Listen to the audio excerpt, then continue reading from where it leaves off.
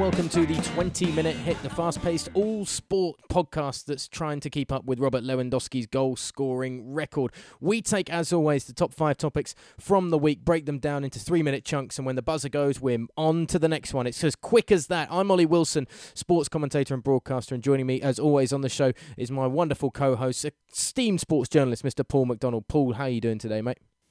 Not bad. Aussies destroying England at Wembley. Always nice to see. Not Wembley, Twickenham rather. Why'd you have to go straight away for the vicious into the gut of English rugby fans? Straight off the bat, we're only 30 seconds in and you're already getting the Scotland-England rivalry nice and warmed up for the next 20 minutes or so. I'm delighted to say that joining us on the show as well is, of course, back for a second appearance after his debut last week was so promising. Reda Maher, the features editor for Goal.com, joining us on the line. Reda, how you doing, my man? Are you going to get into this kind of Scotland-England rivalry as well today as we talk rugby, or are we going to be bouncing around anywhere else?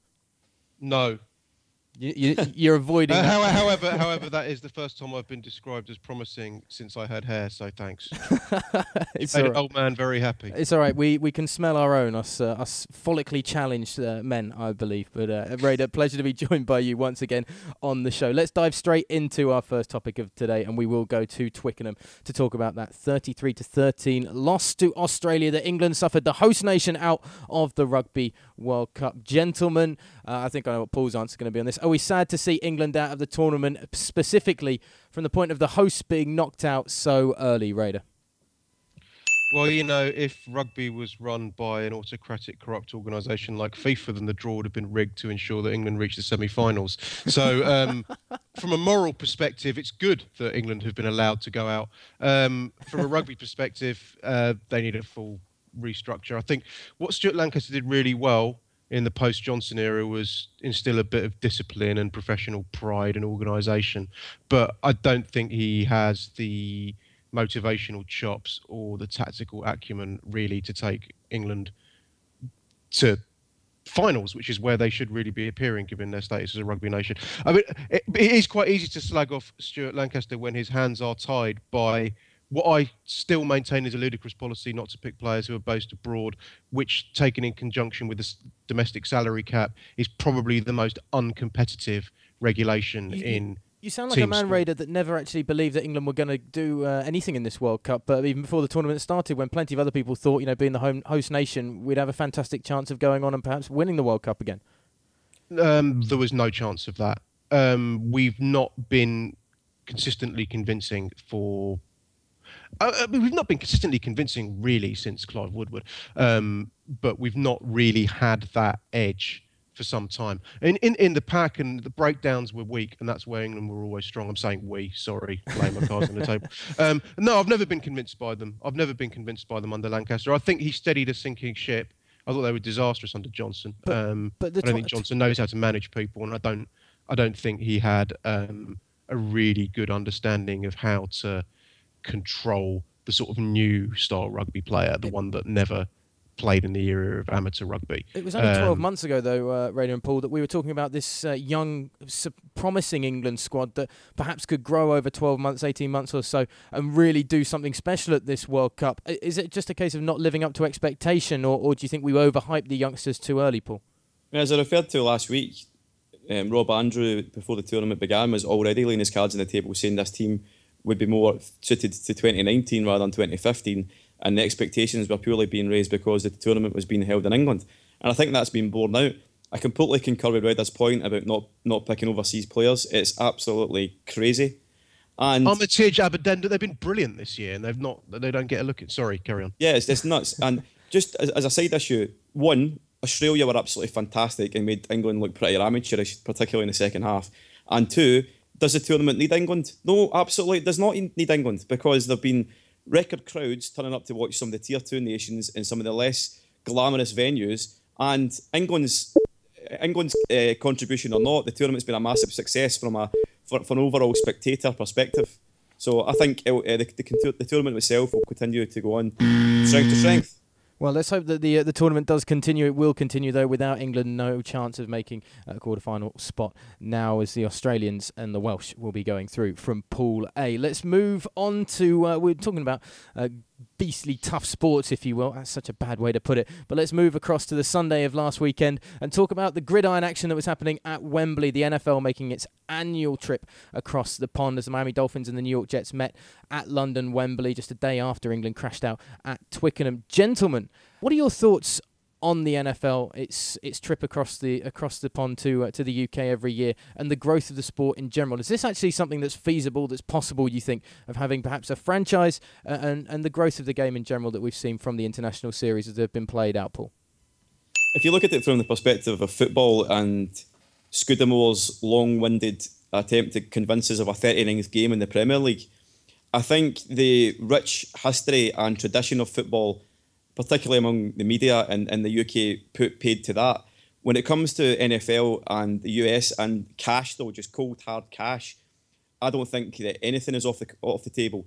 And the way that the matches in England have been received with record crowds, and indeed, I think there was 90,000 at Wembley this week, and they could have probably sold another half that again in terms of tickets. There's a real appetite for the game in the UK at the moment. I think the people running the game are just looking at it and thinking this makes perfect financial sense to give us our base in Europe to allow NFL to expand and become a really, truly global game. Well, you talk about there's 83,000, I think it was, at Wembley this weekend, around about 84 to 83,000 always at Wembley for these games, and it's a great atmosphere and great for the NFL fans.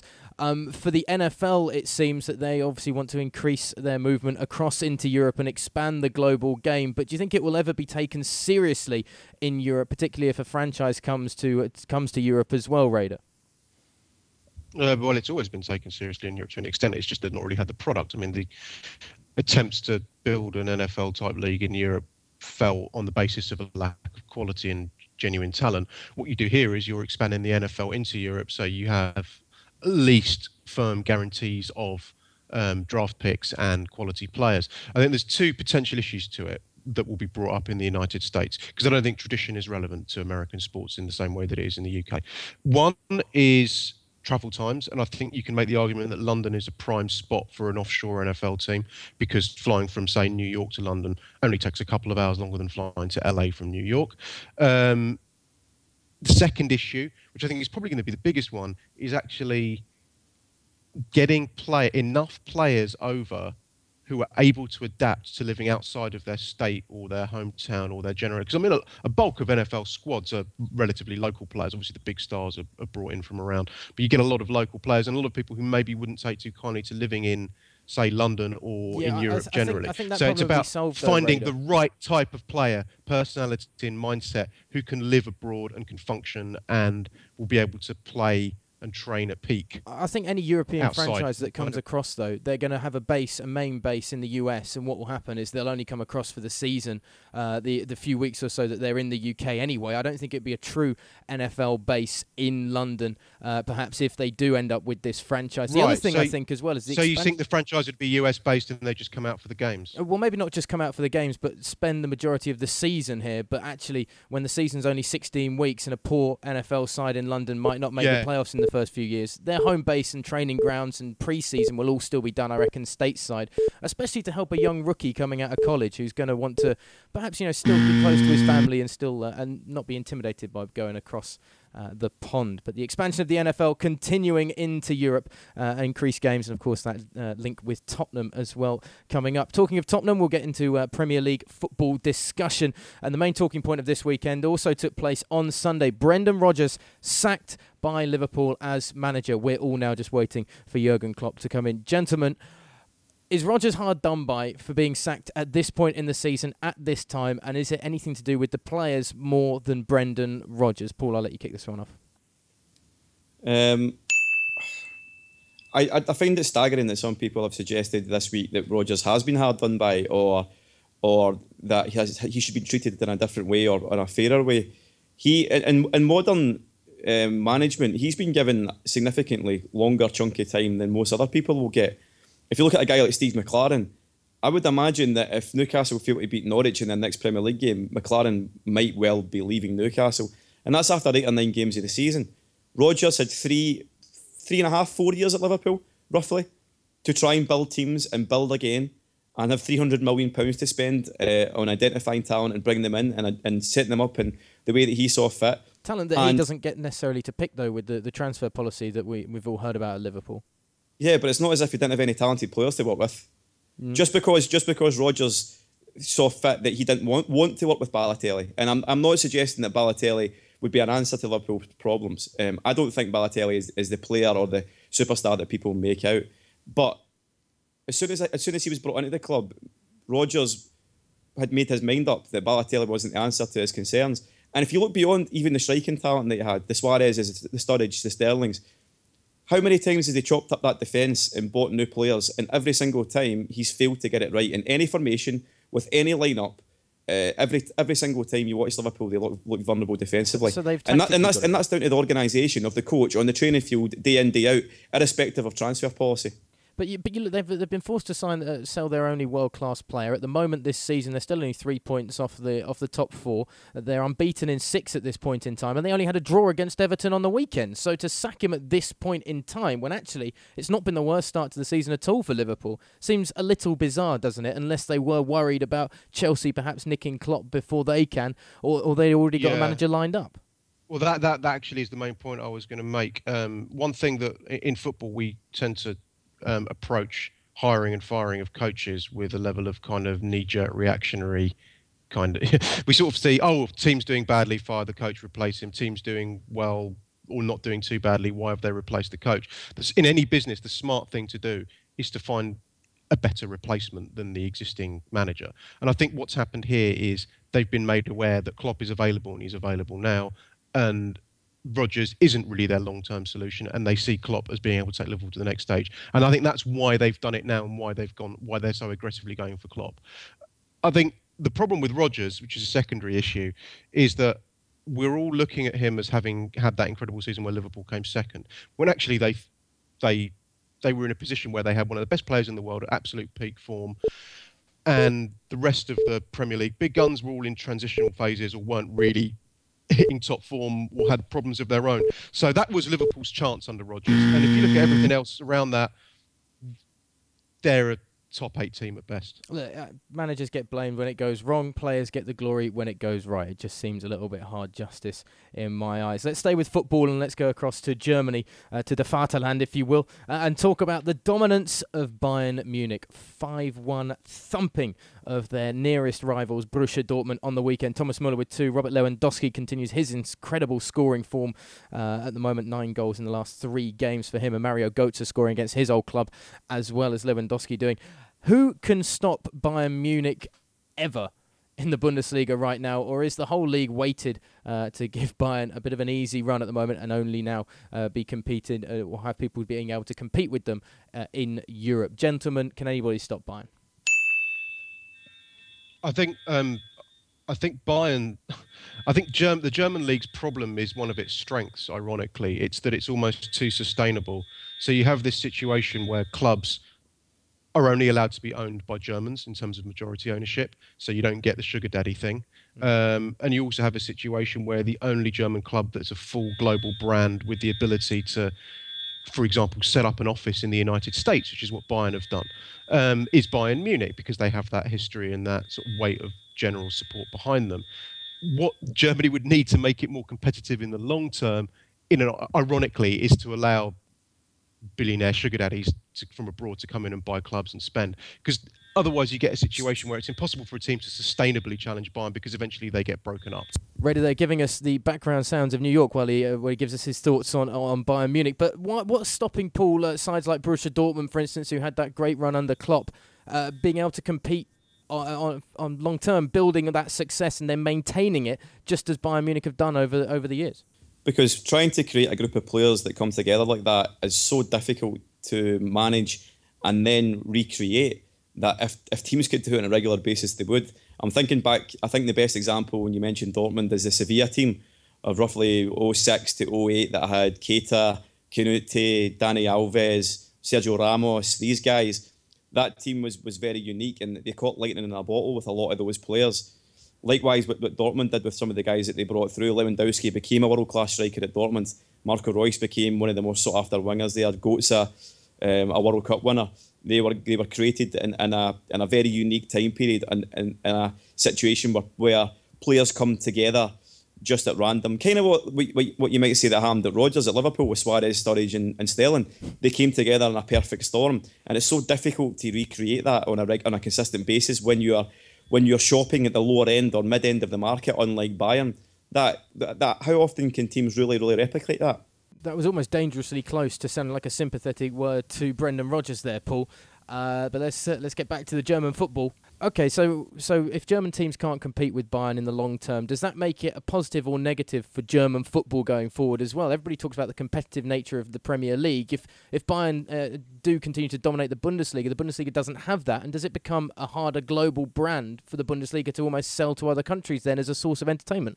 Well, Bayern Munich are 20-1 on to win the Bundesliga at this point, and I would give you odds of 1,000-1 on, to be perfectly honest. No one is going to stop them. And that's with a Dortmund team that have actually had a pretty good start until they went off the rails in the last few weeks.